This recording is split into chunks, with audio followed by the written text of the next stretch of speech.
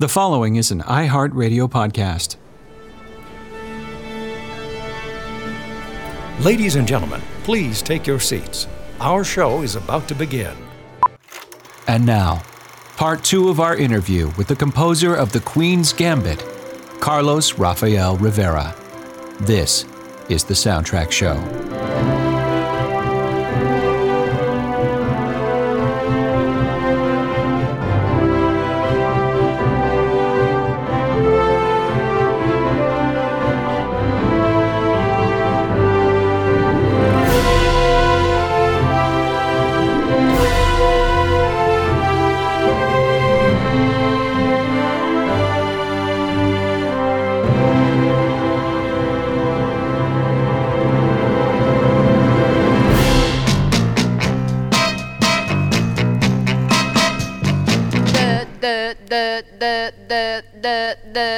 Voilà, c'est comme ça depuis 10 heures ce matin.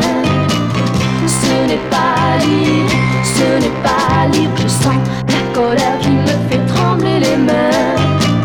Ce n'est pas libre, ce n'est pas libre. Je perds mon sang-froid en écoutant cet air-là.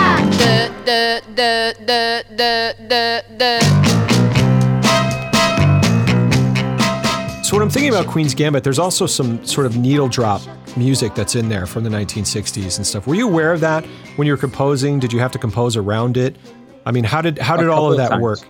Randy Poster was the music supervisor on that, and you could look him up on IMDb. He's like ridiculous. And I got to speak to him after one of our first previews, and he had some ideas or notes for me because I think there was some problems with what I was doing in episode 1 at the time. And he's like, "I'd like more brass. I'd like to hear more brass." And I was like, "Okay, cool," because I listen to everybody. You know, when I'm on with especially anybody who's been doing this for way longer than I have. You know, But that was the extent of my interaction with him. And Randy Poster did some amazing work, whereas he added classical pieces along with Scott, and that Scott Frank, the director, chose. Nocien, he did Mascagni, he did Satie, I think, and he did oh my God, is it Prokofiev, Shostakovich, I think, the string quartet at the end of the last episode. And then there's the thing you're talking about that really is more relevant to an audience, like thinking of a soundtrack, like pop songs.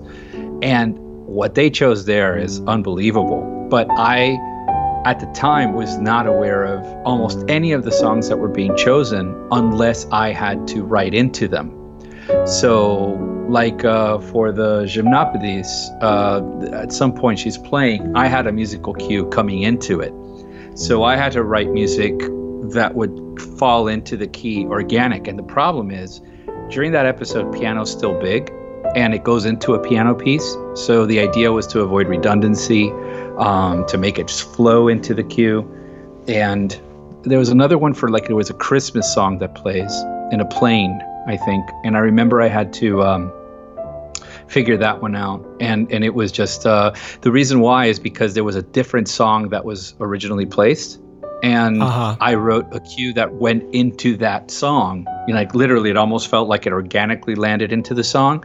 But then they changed the song last minute and I had to rewrite the cue. And it was like a 20-second cue. It was a very short cue, but to kind of make it organic into the piece. So that one was a frustrating one for me. But I'm in awe of what they did, though, without a doubt. Yeah, there were some songs that they chose. I feel like there was one in particular that I had never really been conscious of or heard before, and I can't remember. There's one called Tut, Tut, Tut, Tut, which is a French pop song. Yes, the French pop song. Thank you for jogging my memory. Yeah, that was so cool to hear for the first time, and I thought, oh man, I should go down a rabbit hole of French pop music from the 20th century, or European pop music from the 20th century. The story with that one is that they were, that was the one I'd heard that had nothing to do with my context, because I was hoping I didn't have to write anything because that was another montage where she's kind of getting her house redone, right? Really changing the house up, and they go, we got a song, and when I heard it, I was like, oh my gosh, this song's incredible. But then they couldn't get the rights for it, and it was like July and nearing the end of having to turn everything over to Netflix, and they were able to get a hold of the folks that owned, because I think one of the songwriters had passed away, so the estate, they couldn't get a hold of them. And they finally did. And that was the one song I think everybody was going, we hope, crossing their fingers, hoping we get the rights to that because the song was so unique and a great find. And I don't know who's responsible. I would assume Randy Poster did that along with Tom Kramer as the music editor. They show things to Scott and he's like, yes, no, but that one everybody was dying to have. And we're lucky to have had it. That's really cool. I mean, you mentioned, by the way, working all the way up into summer. So it actually leads me to another part of this whole puzzle. Since we have this opportunity to talk to you about what goes into things behind the scenes. This was all being done, or being finished, I should say, in post-production in the midst of a pandemic. And I wanted to just ask you, because I think I read an article about the post-production process in general and how the sound designers were building scenes out during editorial, which is rare. Correct me if I'm wrong, but I wanted to, and now that I've kind of found out that you've been doing it as we go along as well, how much did working during the pandemic and COVID-19 affect you versus how much of it was done before that, since you've been working on this since 2018? Yeah, there's two answers to that. And the sense is, what the very quick answer is that it didn't affect my workflow at all, because I've been working remotely since the first job I've had in that I did A Walk Among the Tombstones. I was working out of Miami and the post-production was happening in New York. And we started doing things where I'd send files up to New York and I'd go up there for weeks at a time, but mostly was in Miami working. Then by the time we did Godless in 16 or 17, actually, when I was full post, I stayed more here and flew less to New York then.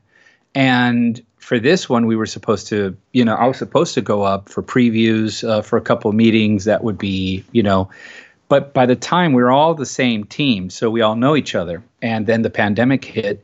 So that basically canceled everything out. But it wasn't novel for me as it was, let's say, for Michelle Tesoro, who's the editor, who is used to working in a studio like Light Iron in New York City, where she was based on, which is the same studio that we were doing post for Godless. And I remember she kind of had to go to take her gear and her rig to work out of her room, out of, where she was staying. And I remember her saying, Carlos, I feel like I'm back in college again. Wow.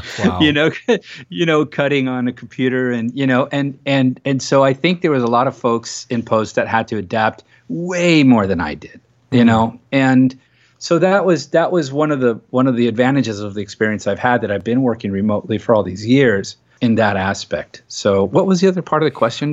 Part of the question was, since you've been working on it for a while, it seems to me that this is not a completely synth-based, sample-based score, that you actually have some gorgeous recordings in the score, unless my ears are deceiving me. So I'm wondering when those score dates took place, where they were recorded. Right. Good. Thanks for reminding me, because I did want to answer or address the statement you made about how hearing about sound. So the person I've been very blessed to work with, his name is Wiley Stateman. And again, you can look him up on IMDb. He's like a legend in my mind. He's worked on sound for all the Quentin Tarantino films. Amazing. And going back to, I mean, he's done, I think She's Having a Baby is like among his first sort of things, but he's worked on many JFK, many John Williams scores, and many, doing sound for movies like of that level for a very long time. And he's been nominated countless times for Oscars, and I don't know what awards he's received or not. But the point is that we call him Obi-Wan Kenobi, because I'm not kidding. And the fact is, he has been a very integral part in the process, because he really brought about the idea of a rolling mix. Instead of putting fake or temporary sound design to kind of get the story going, and then once the cut's closer to tightened, really putting in the real sounds. He likes the idea, and he proposed this back in Godless. And we ended up treating these 7 episodes for the Queen's Gambit, and of course, Regardless as a movie. Like it really started with Scott Frank, the director. He never saw it as an episodic television. He thought of it as an arc, as a story. It's just you get to tell a 7-hour movie that's cut up. Mm-hmm. So Wiley Stateman really proposed the idea of even me bringing the music up to speed so it would sound presentable, getting it to about 70 or 80% there. And so we really had a real sense of what was going on, as opposed to, just trust me, it'll get better when we do it for real. That conversation got thrown out day one. And so it was a really cool experience because I guess I would say out of all the music I wrote pre-final assembly or pre-final cuts, I was in 30% of it survived. So I wrote a lot of music that didn't get used. Wow. And pre-pandemic, to now bring it back to the actual question, was like pre-pandemic, I was having musicians come to my house and play cello, or I had Shay Cole, who's a great cellist, come over and play, and that, he worked. Some of his playing made it all the way to the end of the show, and for the demos I was writing, and the same thing happened with Siobhan Cronin, who's a fantastic violinist. I had her come to the house and record. And then I used Joy Adams, who's in Boulder, Colorado, but she played all over Godless. And I used her for one specific scene, which was when Beth goes downstairs to the basement and sees Mr. Scheibel's pictures. She has this big moment, a cathartic moment. Spoiler alert, or whatever. And and I don't know, I just realized, but she Joy played on that, and most of her playing made it to the end. So there was a bit thin layer of real musicians, and the pandemic hits, and we start realizing that we may not be able to record an orchestra. And so what we had to do was not get to 70 or 80%, but to get with these mixes 95%, like as close as we could, expecting that we would have to stay, as they call it, in the box, meaning all within the computer, no real instruments. And with a miracle that we had was that the orchestra that we'd hired was recording early July, I think it was, and Budapest, the Budapest Art Orchestra, and Miklos Lukas was the contractor.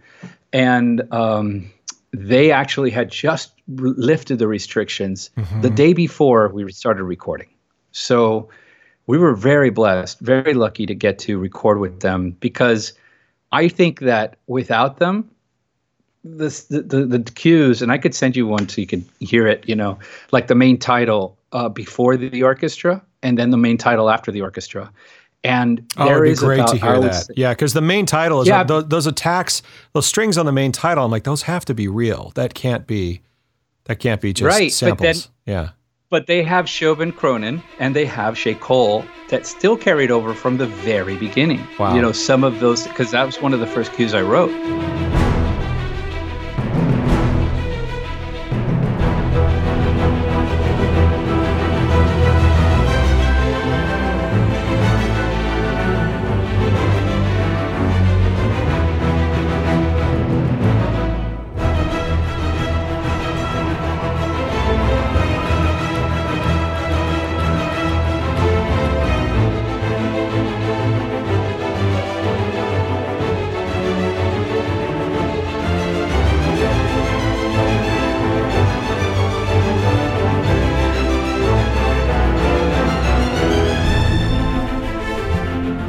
And so I have a little bit of the real players mixed in. Then there's the artificial part, and then the orchestra did. But the orchestra, the real orchestra, the live sound does add. So far, I haven't been able to top it. It added a 20% sheen or depth that wasn't there in the approved demos, if you will. And that step, as it may sound like a small number, really does make all the difference. I do feel like when you hear the live orchestra, there is something about a group playing tutti, like everyone playing in a room, that it's kind of hard to replicate with samples. But the technology has gotten closer and closer and closer. So it has. I mean, there have been some incredible sample-based scores, but like you say, there's like a human element that kicks in that you didn't know it was missing until you hear it. Agreed. All this stuff sounds so good, and some people are just ridiculously amazing at present company including it, at making sample-based scores sound, like they're the real thing. It's actually incredible where the technology's gone. But man, sometimes you get people in a room and they start pushing the air, and the magic happens. The score sounds really great. I was listening to it before the interview, and I was really curious to see how you did it. And it was during the summer when the restrictions were lifted in various parts of Europe and other places. Exactly. That's great. We were lucky. Yeah. Very lucky. Yeah. Talk about great timing. And the show debuted in October, so that still gave you a little time to put it all together. And now for a brief intermission.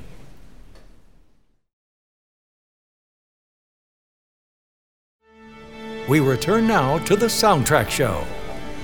I wanted to ask you too, just about some of the melodic content. You mentioned the piano, and one of the themes that seems to emerge early on in the show is this sort of, and I think I wrote this to you at the time, this kind of modal Dorian lift that happens when Beth first discovers chess, that kind of carries through the entire, at least from the beginning to the middle of the show. How did you kind of decide on the harmonic language or the sort of, I guess, tonal balance of the show? Especially if there wasn't a temp score.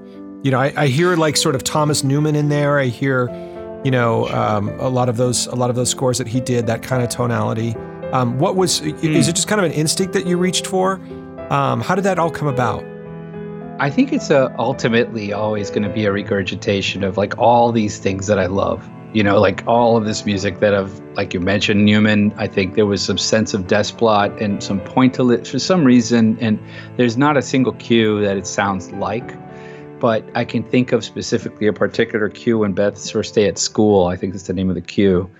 And there's a movie called The Imitation Game that has a really interesting score. I love that movie. By Desplat, which I love. And I know that I was trying to go for something that felt pointillistic, and it's a weird answer to give because it's like, but had to have little more movement activity as she's kind of the nerves in your stomach. As I moved a lot as a kid, and I had to go. My first day of school was always like in January 20th of the second semester of, and I had to, everybody's had already made their friends, and I was like, hey, look who came from Costa Rica, you know what I mean? Yeah. And that was like, that happened to me like 3 or 4 times, so I was very aware of that feeling, and so I wanted to capture it.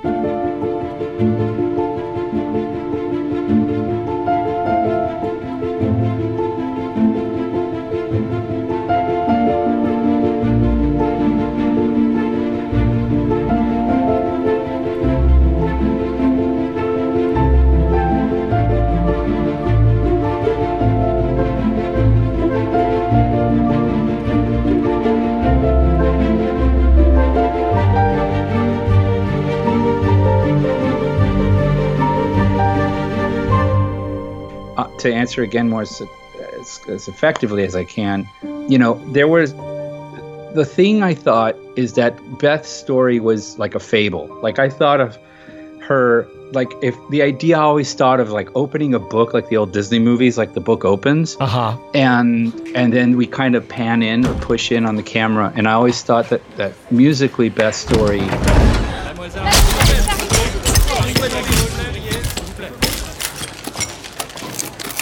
Once it starts, which is like first music when she's looking up at Borgoff in that first game. I'm sorry. We flash forward at the story, and then we kind of go back. Yeah. But that transition was all like fable and fairy tale. Like it felt like, and so the music had to be almost whimsical, but not cheesy. Like it had to have a darkness. So it has some chromaticism in it a little bit right at the beginning. Yeah. And I just, once I felt that and once I found that, and Scott agreed. Like he was like, this feels right. What are we supposed to do with her? Sending someone? There's hardly a scratch on it. It's a goddamn miracle. I doubt she'll see it that way.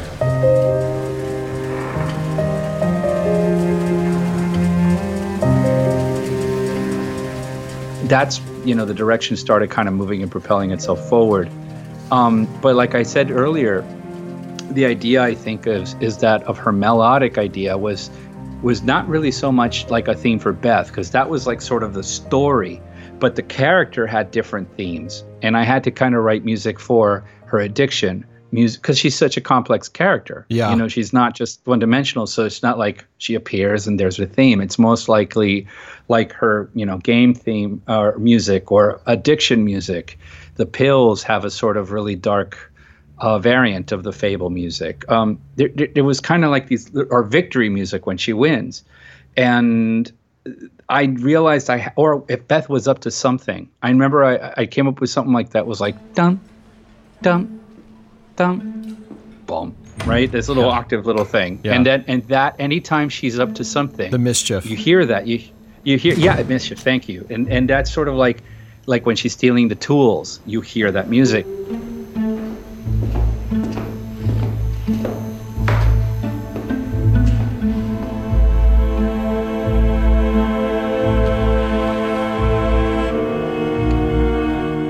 Even when she beats the last move she does to play Borgoff, it ends with that. She came up with something. She's up to something. Did she get away with it?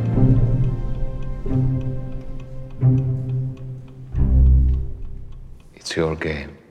Take it.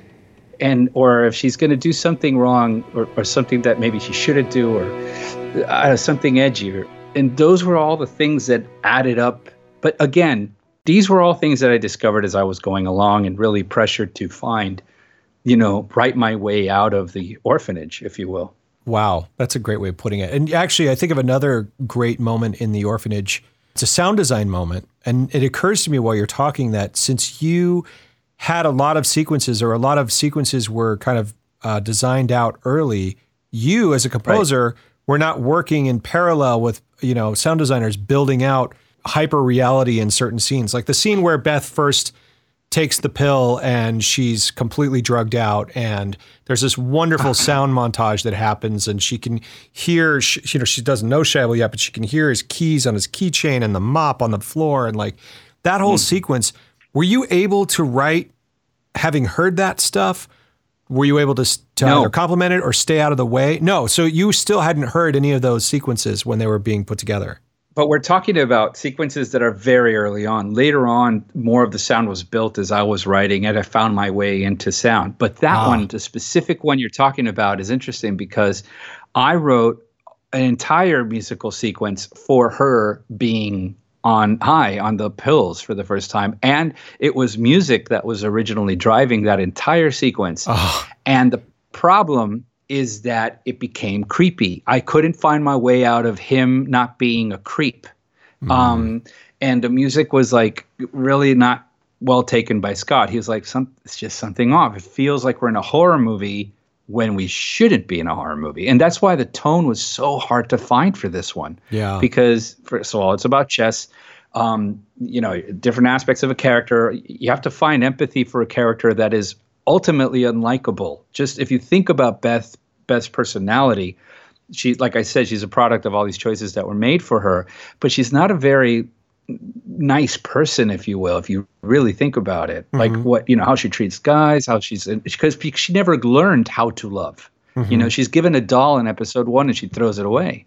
And she has no idea of how to transfer or understand how to give that. And people who taught her that were Jolene, Mr. Scheibel, you know, her mom, Alma, ultimately. That starts as a relationship of, you know, a mutual usage, but then grows. And she becomes likable. So music had to play more of that role in supporting her likability versus the other aspect. And anytime it leaned into, especially the addiction stuff, it was very dangerous to make it horror-like. And those were big mistakes I was making early on, you know. And so I think Wiley stepped in and said, let the professionals do it, Carlos. That's thank you, question mark. Yeah, I'm kidding around, but it's true. But honestly, I was grateful because sometimes, you know, there are certain scenes you can't find your way out of, and that one Wiley got me out of it. Greens to even your disposition, orange and browns for building a strong body. Take them both.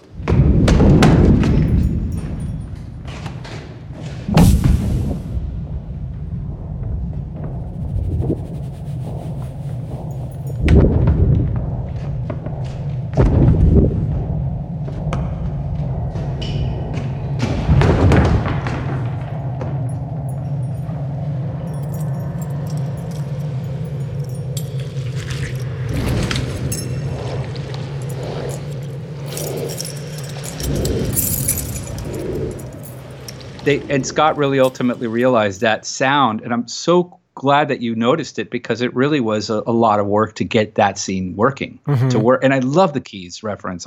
Because I think of E.T. I have my issues, right? Going back and the bad guy always had keys in E.T. It's one of the markers of him. Yeah. And then and so here we have Mr. Scheibel.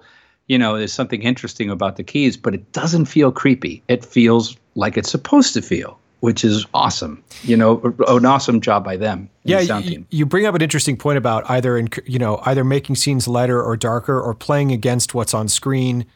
Right. It seems like the job that they steered you toward was playing against, making sure that Beth is sympathetic through all of her hardships, that you're not making it creepy when she's on drugs. Or the same with Mr. Scheibel, and I think that's what I was picking up on too when I talked about that theme that you introduced when she first starts learning how to play chess. And one of the things that I thought was so interesting too, in terms of balancing tone, was this whole 20th century KGB Cold War Russian element to this story that this story seemed to handle really beautifely, especially at the end when she says, I forget the word she says, let's play, but she says Sigrayam, and she goes, let's play. And she's fully kind of embraced, the game and the tournament and the culture. And there wasn't this sort of, as a child of the 80s, kind of xenophobic Cold War hunt for Basil Palladouris, Shostakovich, whatever it is. There wasn't that kind of Russian nationalist treatment. It was warm. It was exciting. Did you have conversations about how to treat Moscow, how to treat Russia, how to treat the Cold War? How did those land where they landed? Well, I think even in the novel itself, I don't think Borgov is ever portrayed as a bad guy. I mean, it's easy to think of him. He was ultimately to a certain degree, her antagonist. The truth is that Beth was her own antagonist. She's the one who got herself in the problems she did. Her addiction got in the way. She self-sabotaged. She had to save herself from herself, and ultimately her friends had to do that for her. And I think the idea and character was one of the powerful lines. I think that what's his name, Benny Watts, says to her, is that the Russians work as a team. They work together. They collaborate. We are so individualistic. We don't do that here. And we're on our own. And ultimately what ends up helping her win is the fact that she ends up working as a team with these people, right? Yeah. And Borgov is a character who, and even the previous game, Luchenko, when she beats the white-haired guy, that's like very funny hair, very cool, who, by the way, I think was a producer on the show. Oh, wow. And he actually was just as funny. It's like a perfect casting, though.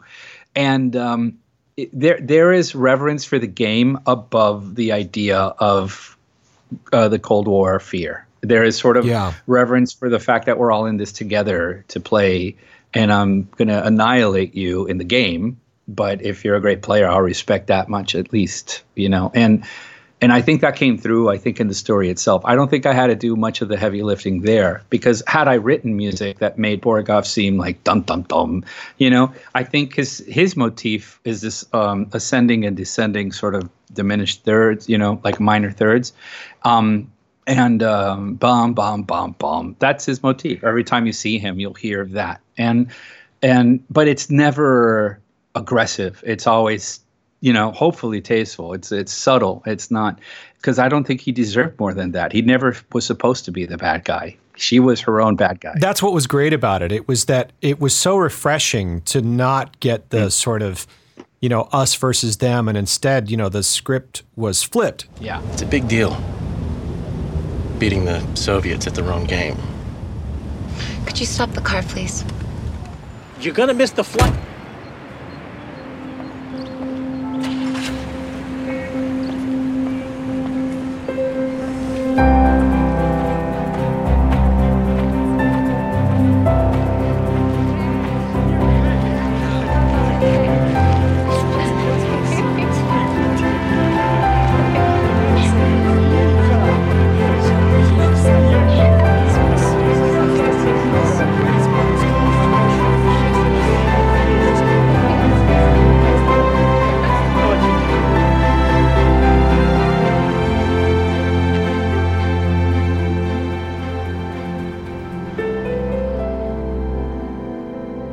te krijgen. The soundtrack show will continue in a moment. We return now to the soundtrack show. This is, I think, again, why I originally reached out. My heart was pounding at the end when Beth was playing Borgoff, and it's a game of two people sitting playing chess. And even if you don't know chess, and the show didn't necessarily make you follow the games move for move. It used so many other tricks, including the music.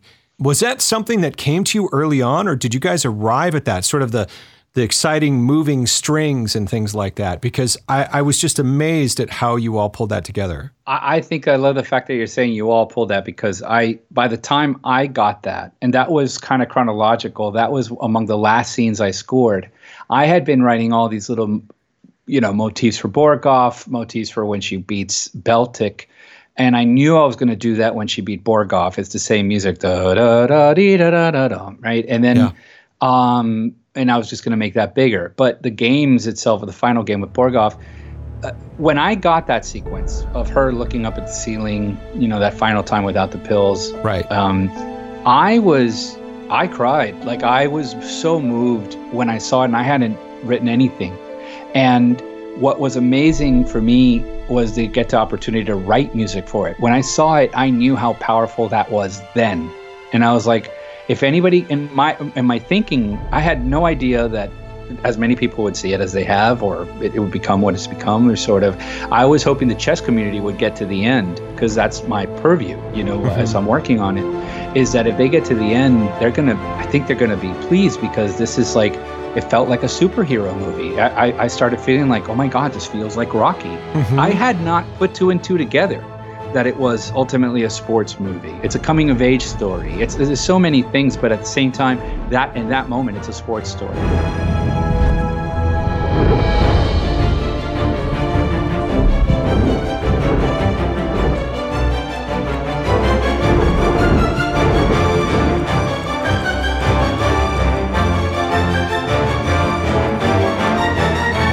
And I felt like, oh my God, I'm getting to write music for this kind of, like, it hit me then.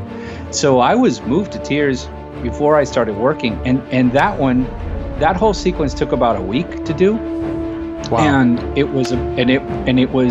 but it came very fast, because I realized it was all of these elements that had been laid up. And that's what I mean about, like, you're figuring it out as you go. I realized then that, oh my God, I could put this here. I can make this happen here. I can do this. I can bring back the main title will play now. And I have it playing once she says no to him and he says draw and she says no, you hear the main title finally. Draw. Borgoff never offers draws, but he's offering Elizabeth Harmon one. Finally being played as it's been the motif, da-da-da-dee-da-dee-da, but now you're hearing it as it's going to be at the end of the show.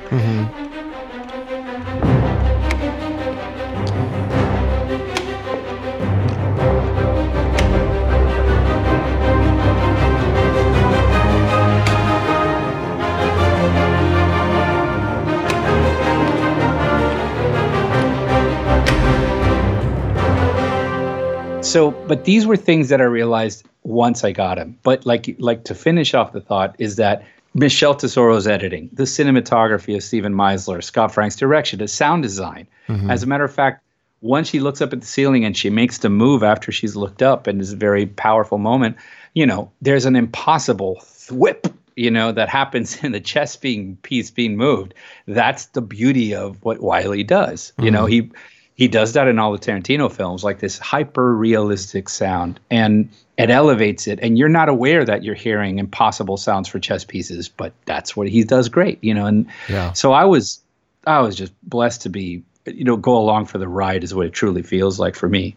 I want to end it there, but I'm thinking about that scene where, she's sitting there with Borgoff, everyone's watching, and the stuff that they shot was just so impressive. There's a shot where the camera circles around the two players, and I think it starts behind Beth's head, and you're looking at Borgoff, and she makes a move, he makes a move, and there's something about a look that she gives right as the camera clears the back of Borgoff's head or something like that. I'm just like, this is the most intricately choreographed shot You know, like it was filled with those kind of shots, and then it was filled with those kind of perspective shots that are hyper real, like you mentioned, the chess piece, you know, and it was the whole thing was framed and shot like, you know, the end of Rocky or something. It really is a sports movie, and that's actually a revelation to hear you say that. That's a revelation to me, you know, because you're absolutely right. Thinking about the way it was so carefully and intricately choreographed, and what a beautiful story. And I just want to say thank you so much for the music, and thank you so much for being so generous with your time. I now have to go back and watch this whole thing again after talking to you, of course. But really appreciate it.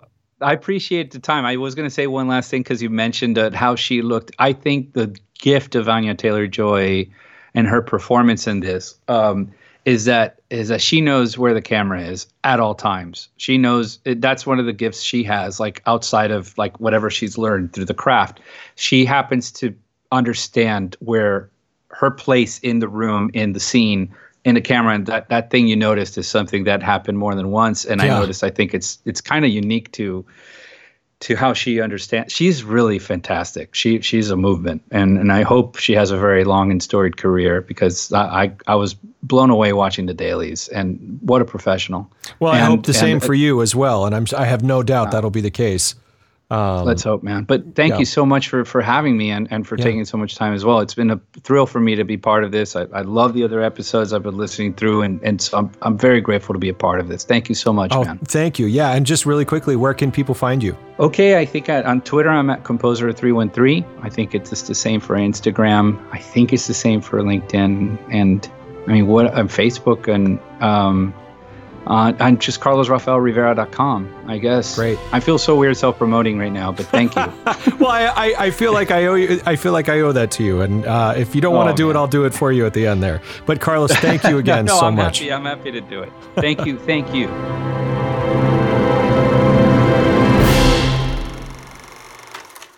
The Soundtrack Show is an iHeartRadio podcast. For more podcasts from iHeartRadio, visit the iHeartRadio app, Apple Podcasts, or wherever you listen to your favorite shows.